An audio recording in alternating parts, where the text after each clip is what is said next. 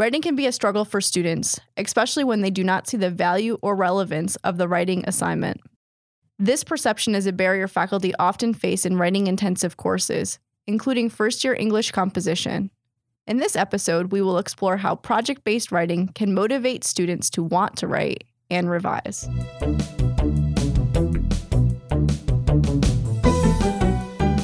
Thanks for joining us for T for Teaching, an informal discussion of innovative and effective practices in teaching and learning. This podcast series is hosted by John Kane, an economist, and Rebecca Mushtare, a graphic designer. Together we run the Center for Excellence in Learning and Teaching at the State University of New York at Oswego.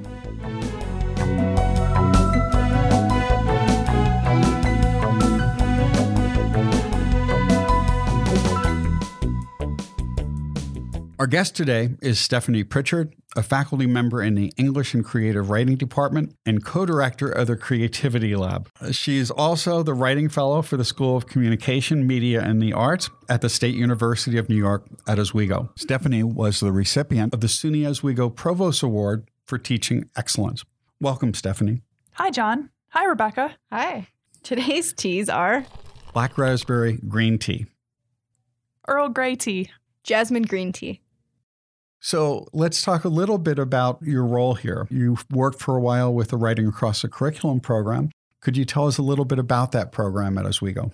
Sure. Basically, the idea behind it is to encourage students to be writing all across campus. So regardless of your major, whether you're a math major or an English major, graphic design, business, you are going to be writing in your major. And every major on campus has 5 writing intensive classes that students have to take to hopefully help them develop their writing skills from their freshman year all the way up to their senior year when they graduate. And they're structured in levels from introductory ones to a capstone type level, right? Absolutely. Yep. So they'll be taking these writing intensive classes throughout their whole time at Oswego. And this is how many Writing Across the Curriculum programs are structured at many different universities. We have found over time, right, that faculty who might not be in a writing-specific discipline, like English, for example, sometimes are a little tentative about wanting to teach writing. So our university, we started this Writing Fellow program, which Stephanie is one of our Writing Fellows, and happens to be the Writing Fellow for the School of Communication, Media, and the Arts, which I'm in. So Stephanie and I have had the opportunity to work closely together in her role. Can you talk a little bit about what you do as a Writing Fellow? Sure. I've been doing the Writing Fellows program for several years now. There are a few faculty members who act as Writing Fellows. As Rebecca mentioned, I'm the fellow for the School of Communication, Media, and the Arts, or SCMA. We also have 2 Writing Fellows for the College of Liberal Arts and Sciences. Their names are Tony Caputa and Ken Nichols. We have 1 Writing Fellow for the School of Education. Her name is Judith Belt. And 1 Writing Fellow for the School of Business, and that is Melissa Webb. And all of us work with faculty across campus in our different schools or in our different areas. And we do a lot of different things. Through my work as a Writing Fellow, I happen to give a lot of in-class presentations to faculty. So that means I visit their classes and I'll perhaps give a lesson on how to write an effective outline, or I'll talk a lot about things like MLA, APA style, how to use citations effectively, how to write thesis statements, or how to develop effective arguments. Or more real-world writing experience, like writing or crafting email, writing thank you notes, things like that. I also work with faculty one-on-one to help them create or revise different writing assignments that they're using in their classes, or just to help them brainstorm ideas about writing assignments that they could give their students. I like to talk to students a lot about writing resources that are available on campus to them that they may or may not know about. So, for example, I do get asked by faculty to visit their classes to talk about the Writing Center, which is a resource that not everyone on campus knows about that I think is really important, as well as the Right Way series, which is a really, really wonderful series of writing-related workshops that's run by Steve Smith from the Office of Learning Services. And basically, the Right Way series are different workshops that are every Friday afternoon throughout the entire semester, and faculty from all across campus come in and give different presentations about writing. And it's a really wonderful way for students to come in and really get some firsthand information about writing skills that they are looking to develop. Now, just a minute ago, Rebecca mentioned that you've worked together quite a bit. Could you talk a little bit about how you've collaborated? Absolutely. So in the graphic design department especially, I've worked one-on-one with Rebecca quite a bit. We've done a couple of different exercises for her students at the 300 and 400 level mostly. We have focused on professionalism quite often. So I visited her classes and we talked about email communication especially. We spent time talking about how to create effective thank you notes, and I gave a workshop on thank you note writing. We also did a workshop that was about your other one. I can't remember. Yeah, we did a project about audience and really thinking about writing for different audiences and having multiple collaborative writers write together. So designers often have to write reports where they might evaluate design and things for a client. And so Stephanie was so gracious to help us develop an exercise that was fun, that got students thinking about how to write in a single voice. I think it's especially important when I visit classes to talk about writing.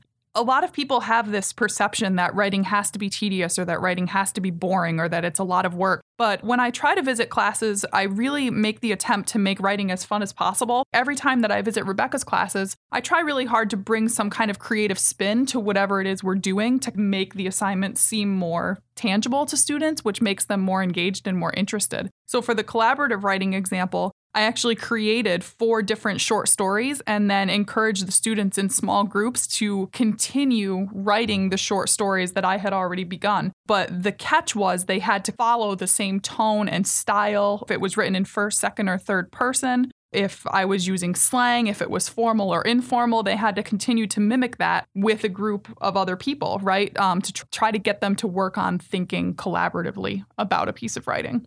And since most students will be doing some work in the future where they will be collaborating on projects, that's a really useful skill. I think they really got a lot out of it. And they did realize, too, that while it is very, very difficult to write collaboratively, it's a skill that they absolutely need. And this is something, too, that Rebecca and I have spoken to them about. She and I have actually collaborated on a project together. We went and presented at a graphic design conference last year in Toronto about preparing students to write collaboratively and also preparing students to write for their future career, to think about writing as a professional skill that they really need to have before they leave school. And thinking about really writing about what they're doing to a non-expert audience. You know, we spent a lot of time in our classes trying to get students to practice the vocabulary associated with the field, but don't always practice how to communicate that to people outside of the field. So I think that the exercises that we've developed together have really helped. So I would say that having access to a writing fellow has been such a blessing in a lot of ways, because I knew that the students were struggling with a lot of these writing things, and I was building a lot of writing into my classes. But Stephanie was able to come into the class and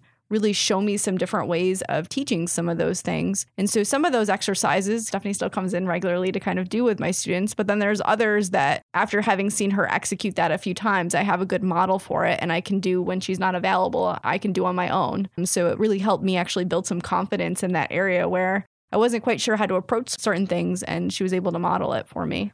So kind of piggybacking off of what Rebecca just said, as my work as a writing fellow for the School of Communication, Media, and the Arts, it's really opened my eyes to all of the different kinds of writing that happens on campus, especially professional writing and working to develop yourself professionally. So one of the things that I've done is, based off of my visit to her class, I now regularly give a professional email communication workshop as part of the Right Way series that's attended by faculty, staff, and students to kind of talk about why it's important to use specific language in your emails and how you can really help yourself be professional or seem professional. Excellent. Now, let's talk a little bit about what you do in your own classes, that you teach English composition. Could you talk a little bit about the types of assignments you give and how you approach those courses? Sure. So I've actually, for the last couple of semesters, I had been doing much more creative writing. So I teach poetry writing too, and I've been really focused on that for the last couple of semesters. But this fall, for the first time in a little while, I got a section of English 102 again, and I was really excited to teach English 102 and to revisit that class. And English 102 is the basic introductory freshman writing class. Yes, yep, that's correct. Sometimes you don't always get just freshmen in this class. Sometimes you get a mix of students. My section this semester was entirely made up of freshmen. So what I wanted to do was really look at our English composition class and look at the assignments that I could give these students. And I really wanted to try to make this as practical of a writing experience for them as I possibly could. So typically in an English composition class, students will get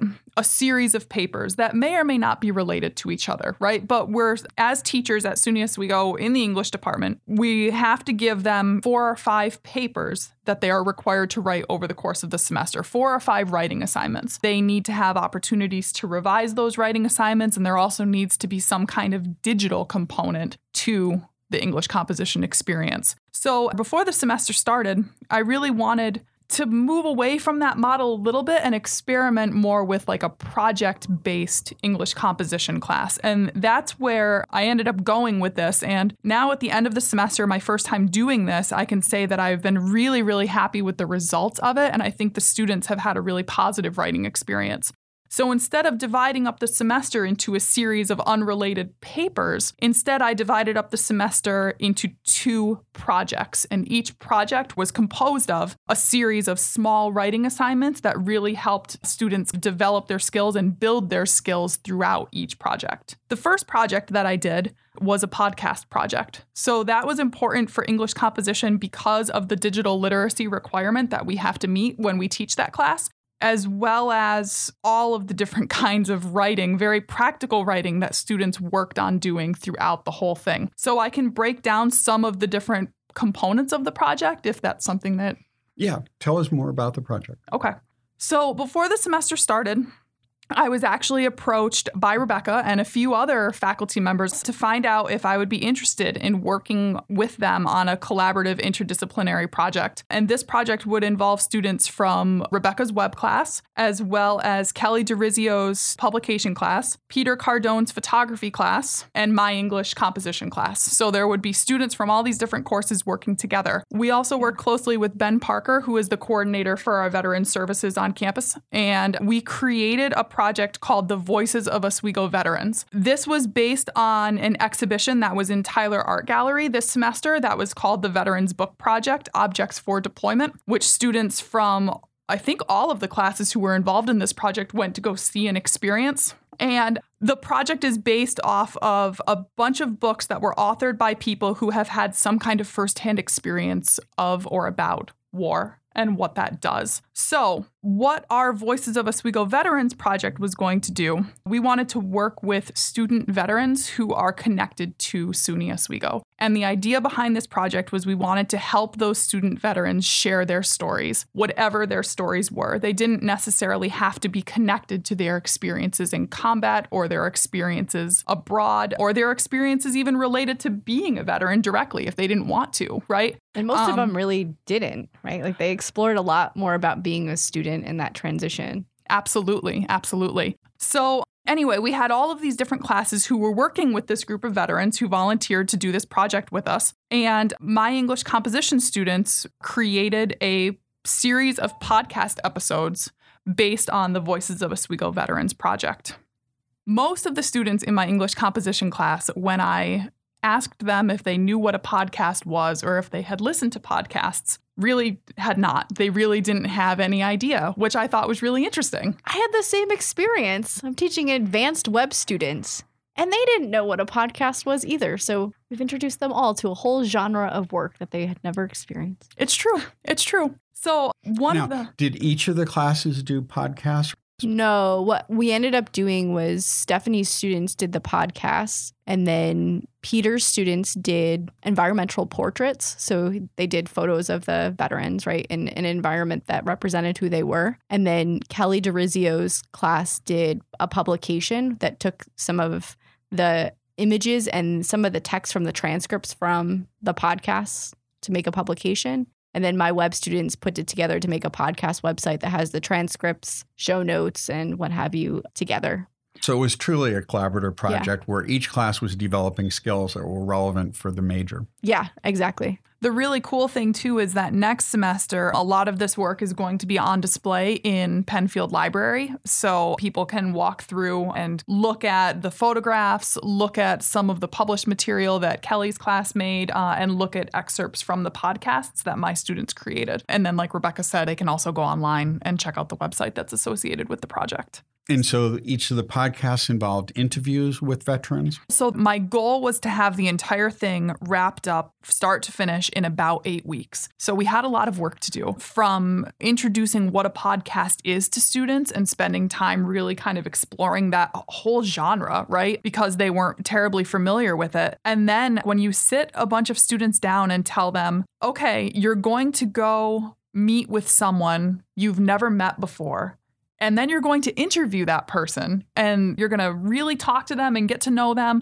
It can be kind of intimidating to think about going to meet somebody who you've never met before. So this whole project was really working on getting students to be comfortable talking to other people who they didn't know. And quite frankly, I mean, to people who they thought were quite different from themselves, right? Because even though everyone in this project was a student, they all had very different experiences and they were all bringing different things to the table. So early on in the project, after we established what a podcast was and spent some time talking about that, we worked on doing email. That was the first writing assignment that my students had to do, which was something that was directly based off of my experiences with Rebecca students in the past. So we talked about what it means to make a good email. They had to send 2 emails to their assigned veterans. My students were put into groups of 2, and each group worked with 1 student veteran on campus. So the first writing assignment was to compose an email. They got a chance to revise that assignment. They also had to have 2 separate meetings with their assigned student veteran. So before their first meeting, we worked on creating skills like how to make good small talk, how to ask good interview questions. We should have taken that course. Yeah.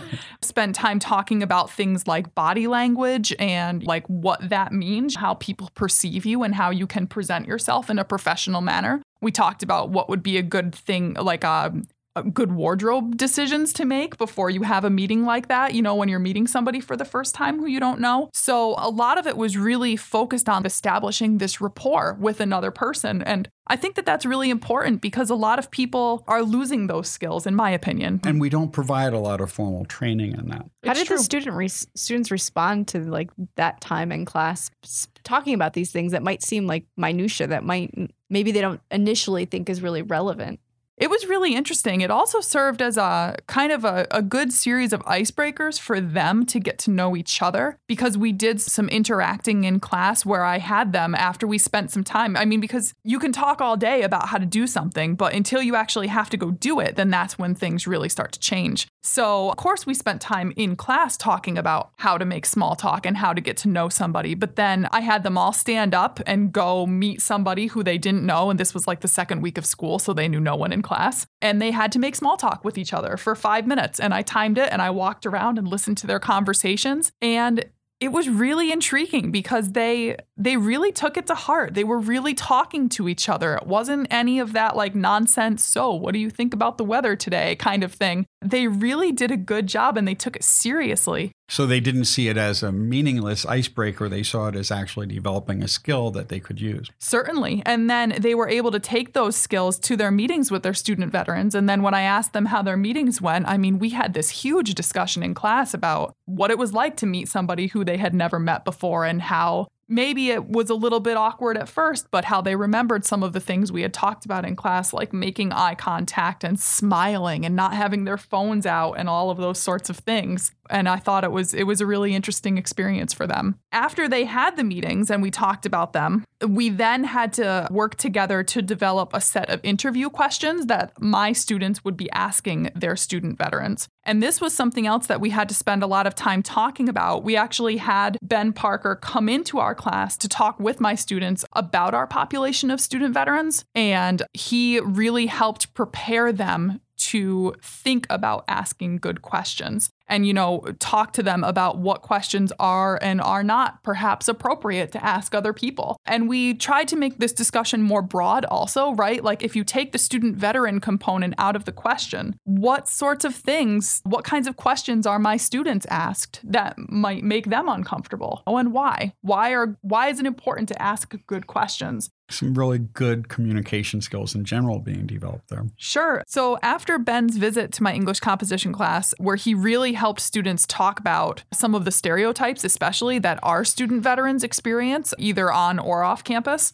we had a really wonderful class discussion about those sorts of stereotypes, because this was really leading up to the interview questions that my students were going to be composing to ask their student veterans. And we wanted to make sure that they weren't asking any questions that would be offensive, which is really important. So anyway, after Ben left, we had a really wonderful class discussion about how several of our students had a tendency to look at a student veteran as a veteran first and perhaps not as a student first. And we then spent some time talking about, well, why it's important. These are students at SUNY Oswego just like you, right? So like they're majoring in something, they're going to classes, they might be in your classes, they might have the same teachers you have, or have taken a subject that you're thinking about exploring for the first time. And to really keep that information in mind, which is, interestingly enough, one of the things that our student veterans really spoke about a lot in the podcast was their learning experiences here and what they're passionate about learning here, which I thought was really intriguing. So my students really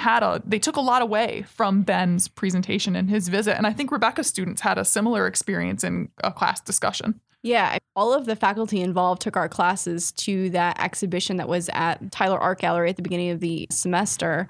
And so students looked through books that were written in part by veterans and also people affected by war. So that kind of primed them a little bit. We did that earlier before our piece of the project started. So Stephanie's class had to complete their part of the project before my students could start working on the web component. So we worked it on the last part of the semester. So there was some space between the exhibition and us starting the project.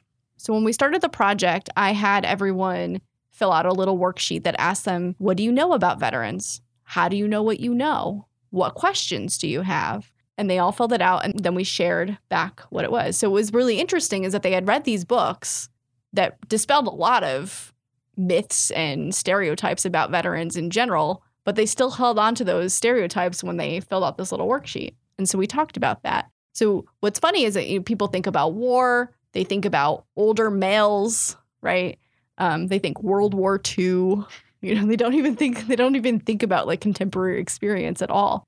So they did that, and then I had all of them listen to the content of the website. So they had to listen to all the podcasts, and then, of course, we had a quiz on it, so made sure everyone listened to it. And then I asked some questions again about how your perceptions change, and they were shocked, right? Like the things that really stood out was one of the podcasts was about, being a mother and also a student and that transition.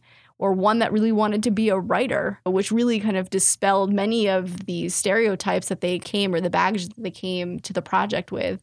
And so because they had that experience that they found quite transformative, they've really held tight onto the idea that they want to make sure that people who visit the site and listen to the podcast up front, the visuals that are provided, do not re-emphasize or repeat the stereotypes.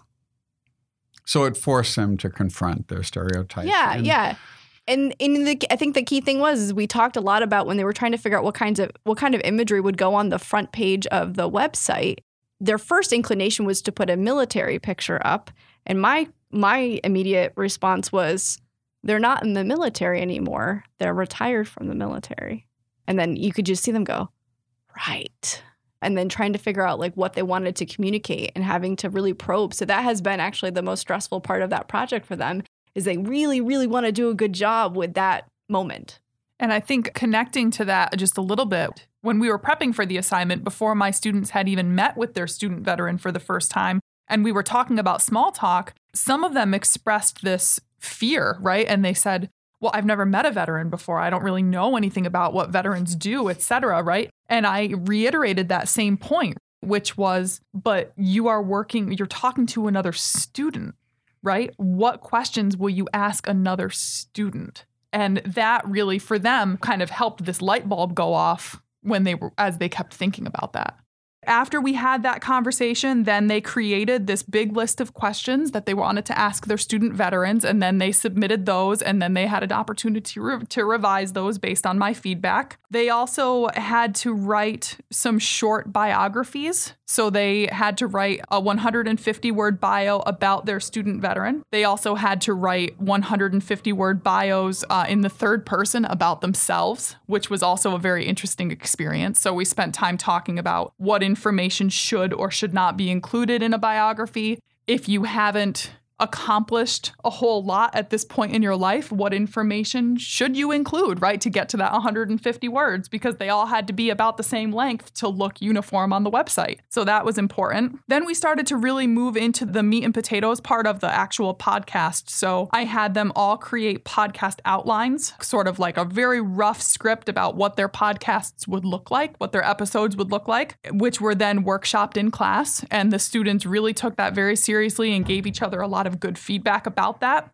I know many times we've had a lot of conversations from someone that's not in English and creative writing. I never knew what like workshopping a writing was until we had talked quite a bit. So can you share what you mean by workshopping that? Yeah, absolutely. You can do it quite differently in lots of classes, but the way that I generally like to do it is I had all of the students submit an outline beforehand, and we had a schedule as to which groups would be workshopped on which day. Basically, what it means is students came to class having read, let's say, 4 different outlines that had been determined ahead of time. They made some notes on the outlines, and then we sat in class, we sat in a circle, and students talked to each other about the different outlines, and they came with a set list of questions that they had for each other. They came with a set list of comments that they had for each other. And basically the whole purpose of a workshop in a writing class is for students to get good feedback from each other, because they got plenty of feedback from just me, but I mean, I'm only one person. And when you get 19 different people in a room who have 19 different perspectives and 19 different ideas, you can generate a lot more discussion based on a piece of writing. So I did the workshopping for the podcast outlines as a whole class, which meant we all talked about the same outline for a couple minutes. And then I collected all of the students' notes from that experience and looked them over. And that's how they got participation points, by actively annotating and making some notes on the outlines that they used to fuel their discussion in class. So before they actually executed their podcast, they've gone through these different series of kind of professional writing opportunities or professional communication opportunities. I'm curious about how they're responding at this moment in this semester. How did they respond when you gave the syllabus to them? And then how did they respond at this moment halfway through the project? When they're doing their peer review? Yeah. It's kind of like now we're getting ready to actually like execute the thing. What was kind of the temperament? At the beginning of the semester, on the syllabus, I didn't give them a whole lot of details about what the 2 projects were. I just said we're going to be doing these 2 big projects, and each project is broken down into a series of components. They knew that we were going to be participating in the Voices of Oswego Veterans Project on Friday, the first week of school, because we had to get started right away. When I first told them what the project was, I got a lot of deer in the headlights looks. So did you wait until after the drop date to tell them, or did you do it earlier? No, this was still before the drop date. But this is a big project. And like when I've taught English composition in the past, I have always started out with something small, right? Like a 2-page, more informal writing assignment to try to get students comfortable with me and with the writing process, etc. And this time I really decided that I just kind of wanted to jump in head first, right? I mean, it's a writing course, so we might as well just do it. So I think that they were, because their experience in writing classes beforehand had been structured, like I just said, much more these smaller assignments that they looked at as much more manageable, right? Write a process paper, write an experiential paper about something that you did over the summer, or like what have you, right? But this was like a big thing that they had to work with another person on, as well as a person who they had never met before outside of their class. But at this point, about halfway through the semester, all of the writing assignments that we had done were still relatively small. There were just a lot more of them, right? And they had revised every single writing assignment that they had done for me at this point, which was something very different from how I had taught English composition in the past. So at this point, they'd gotten into this rhythm of, oh, okay, I have my podcast outline due. This is worth 10% of my overall grade for this project.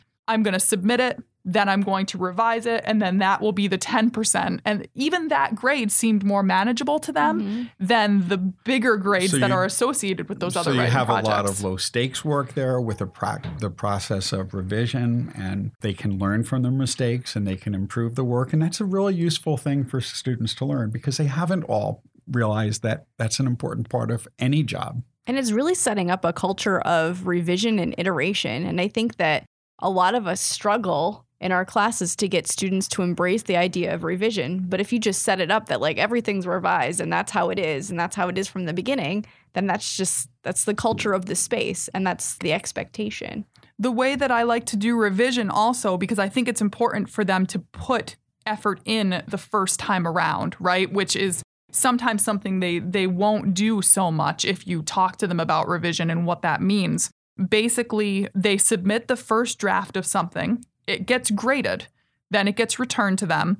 If they choose to revise it, which for this podcast project, they all chose to revise everything because they knew that all of this information was going to be going online. The stakes were high. They were much higher, right? So they got a grade on the first draft, then they could revise it. They get graded on their revision. And then basically what I do is average the draft grade and the revision grade together and then round up a little bit to give them an incentive for having chosen to revise. So that means that their first draft is still significant, right? So you can't just completely blow off the first draft of something, right? You still have to put in a lot of effort to get a manageable grade on each of the assignments. The workshop process, though, not only helps each student improve their work, it also helps them develop skills of critically analyzing their work and the work of others, which is something that they don't always do in introductory writing classes. I think many of our classes do now, but that wasn't always the norm, and it probably wasn't something they experienced that much before, where they'd typically write something, give it to the teacher, they'd get it back, and then they'd forget about it. Here, they're building something that's much more meaningful, and they're learning more about this process of revising and working to improve things. I've wanted them to learn how to talk to each other throughout this semester, and I think that they have really moved in that direction, especially when you get a group of freshmen. Sometimes they can be so quiet because they're in college and it's really overwhelming and whatever else. I wanted this to be an opportunity for them to really grow, not only as writers, but also as people who can communicate with each other. I'm wondering too, at this moment, so it's not before they do the podcast yet, but they know that like they're doing the podcast, right? They've got all these components together. They think the stakes are high because it's going to be online and they're interacting with this third person that like isn't getting a grade, but like you're totally interacting with them, right? And your grade somewhat depends on how well you interact with this person. Do you think that kind of community component influenced how much they got engaged in the project? It was huge. Absolutely. The fact that I was consistently telling them, remember, this is for the website, right? And the fact that I could also tell them, it gave me a way to, this sounds kind of bad, but almost validate the importance of every assignment, right? There was no question of, well, why are we writing third-person biographies? Well, they knew, right? And they knew that they were writing these third-person bios to go on the website. So people who had no idea who they were could learn about them a little bit and understand why that was important. So because there was this bigger picture that we were all working toward, there was never any question of relevance of each assignment. And when students know that the work is going to be publicly visible, it gives them much more incentive to do a good job because they don't want to look bad in public. Absolutely. Absolutely. So there were a couple other components of the project too. I did try to keep everything, like I said, pretty practical. We did a whole thank you note writing workshop where students wrote thank you notes to give to their student veterans. They were handwritten notes, and we talked about why that's important and why you should do that. They had to create a whole draft of their actual transcripts for their podcast episodes, which meant that they had to transcribe their recording word for word, which was also going to go online. Manually? They did. Ooh, okay. They did. We've been doing that ourselves, and it's a bit of work. Now, we automate it. We upload to YouTube, and then we download the captions from YouTube. But then there's still a lot of work put into it. Doesn't have any punctuation. It doesn't have punctuation or capitalization, and it doesn't identify who is speaking at the time. So they manually went through and wrote down, and their podcast episodes were 8 minutes long maximum. So they were between 6 and 8 minutes. So it was a little more manageable. So it was a bit more manageable, but it was still quite a bit. I mean, they came in like kind of when they were due, the students came in wide-eyed and they were like, Stephanie, you have no idea how many times we listened to this one part. Well, just so you get a better feel for that, we'll let you do the transcript for this one. Sure. So you could get a Sure, yeah. Okay, so Could you tell us a little bit more about how they did this? Did they use their phones? Did they borrow recording devices? Did they use microphones? That's an excellent question. So I wanted them to be as prepared as possible. So I booked a couple of days in the library and we worked with Sharona Ginsberg, who is absolutely wonderful. I've worked with her on some digital literacy projects in the past. So we went in and she sat them down and taught them how to use Audacity, which is the recording software that's on all of the computers in the library and on campus. It's also free to download. Pretty easy to use once you get used to it. So she gave them kind of the rundown on how to use it. Most of them decided to use Audacity. So that meant that the library our Penfield Library has 2 multimedia rooms on the 2nd floor. So, and students can book those and use them, and the rooms are soundproof. They have good microphones in there, and the computer already has Audacity. So the vast majority of my students booked the multimedia rooms, met their student veterans in Penfield, and then just went upstairs and did the whole recording session up there. Their student veterans had the interview questions beforehand, so they already knew what the questions were going to be so they could be prepared. And then students did it all right there. I had 1 or 2 groups decide to use iMovie instead of Audacity, which was fine, to do the recording. iMovie or GarageBand? They said they used iMovie. Yeah, Okay. you can select You more can. audio. Yeah. But for the most part, I don't think any group used their phone to record. We did have a conversation in class too about background noise and about environment and all of those sorts of things. So most of them used the multimedia rooms in the library. So Sharona was really able to help prepare them for the more technical aspects of the project. Now, did the library provide microphones, or was it just the ones built into the computer? Nope. You can check out microphones from the library also, which is super helpful. And you can check them out and plug them into your own personal laptop, or you can bring them to one of the computers in the library. They also have small handheld digital recorders so that you can use those also if you don't want to use one of the mics in the library. So we went there and that really helped them. It was a couple of days, but that really helped prepare them for like the more technical aspects of the project. Now, when they did the recording, did they include intros and outros, or was it just a straightforward recording? Oh, yeah, we did like the whole thing. I gave them all like a rough outline, and that's when we had workshopped their outlines in class. I had told them to come in with several sections already prepped and ready to go. So that meant they all had to do an introduction. They all had to do a conclusion. Most of them chose to include some of the third-person biography information that they had written about their veterans to give some context for their veteran. They all had to come in because even though all of these episodes were connected, they were all part of the Voices of Oswego Veterans project. Every student group took a different spin on the assignment.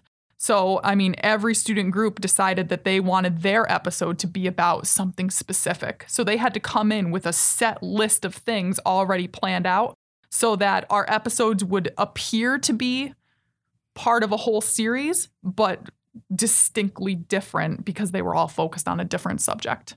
Yeah, and then ultimately what happened was that those podcasts and transcripts were turned over to my students, and my students are currently working on the website, which will be launched early next semester. So it includes the transcripts, it includes the podcasts, and you can listen right on the website or what have you. So it was a learning experience for my students as well, because oftentimes in design classes, they end up generating a lot of their own content.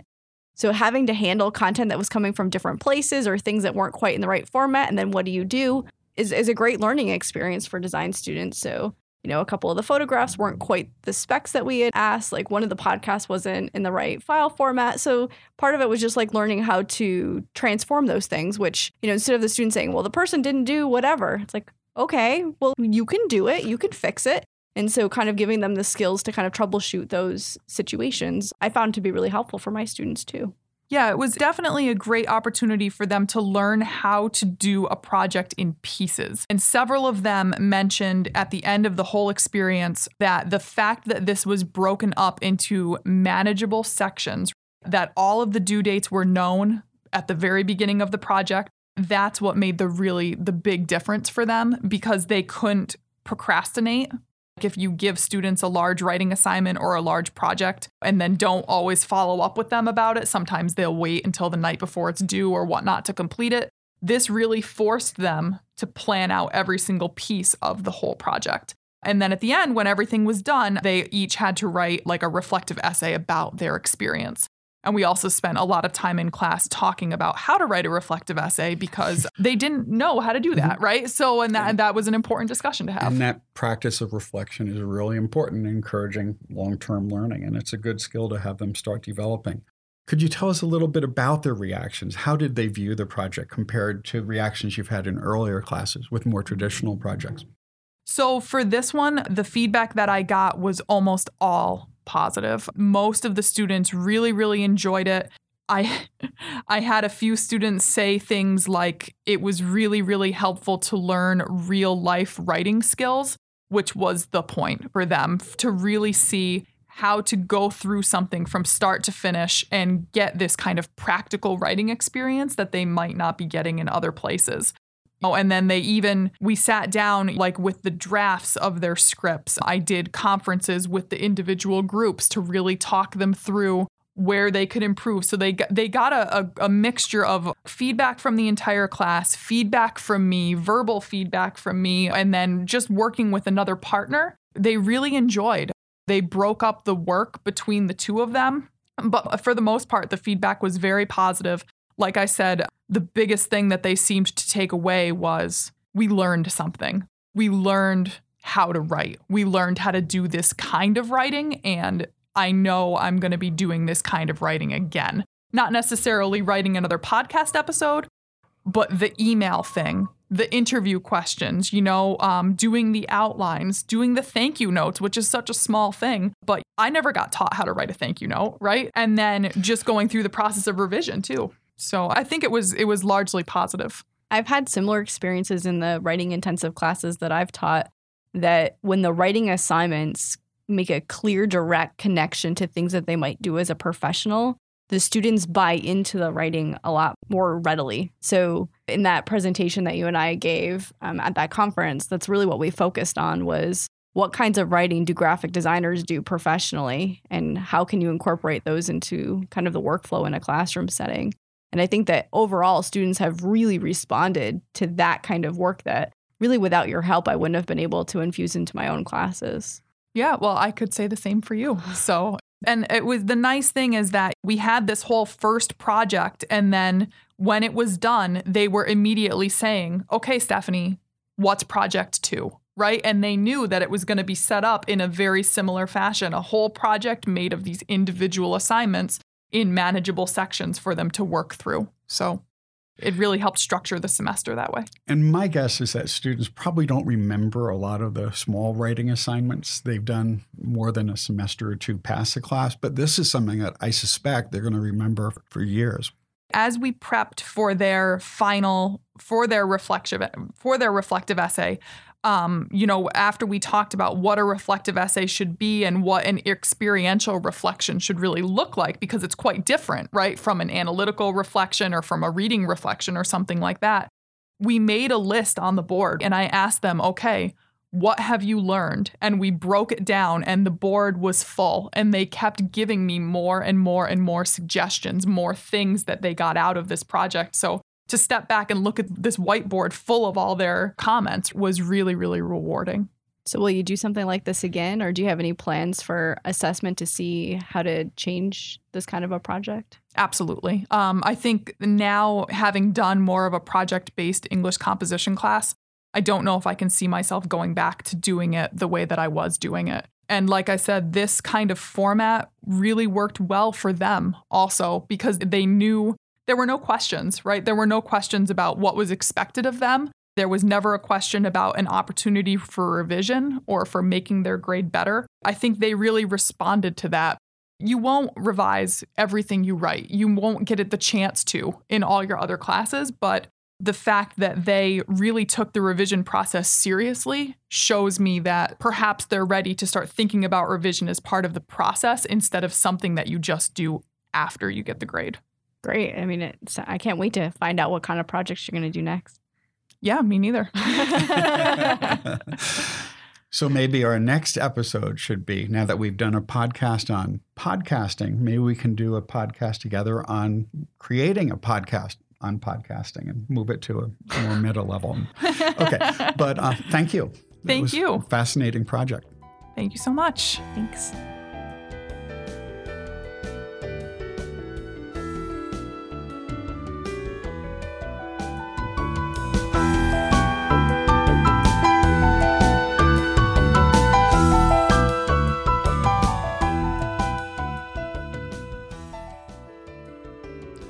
If you've enjoyed this podcast, please subscribe and leave a review on iTunes or your favorite podcast service. To continue the conversation, join us on our Tea for Teaching Facebook page. You can find show notes, transcripts, and other materials on teaforteaching.com. Music by Michael Gary Brewer.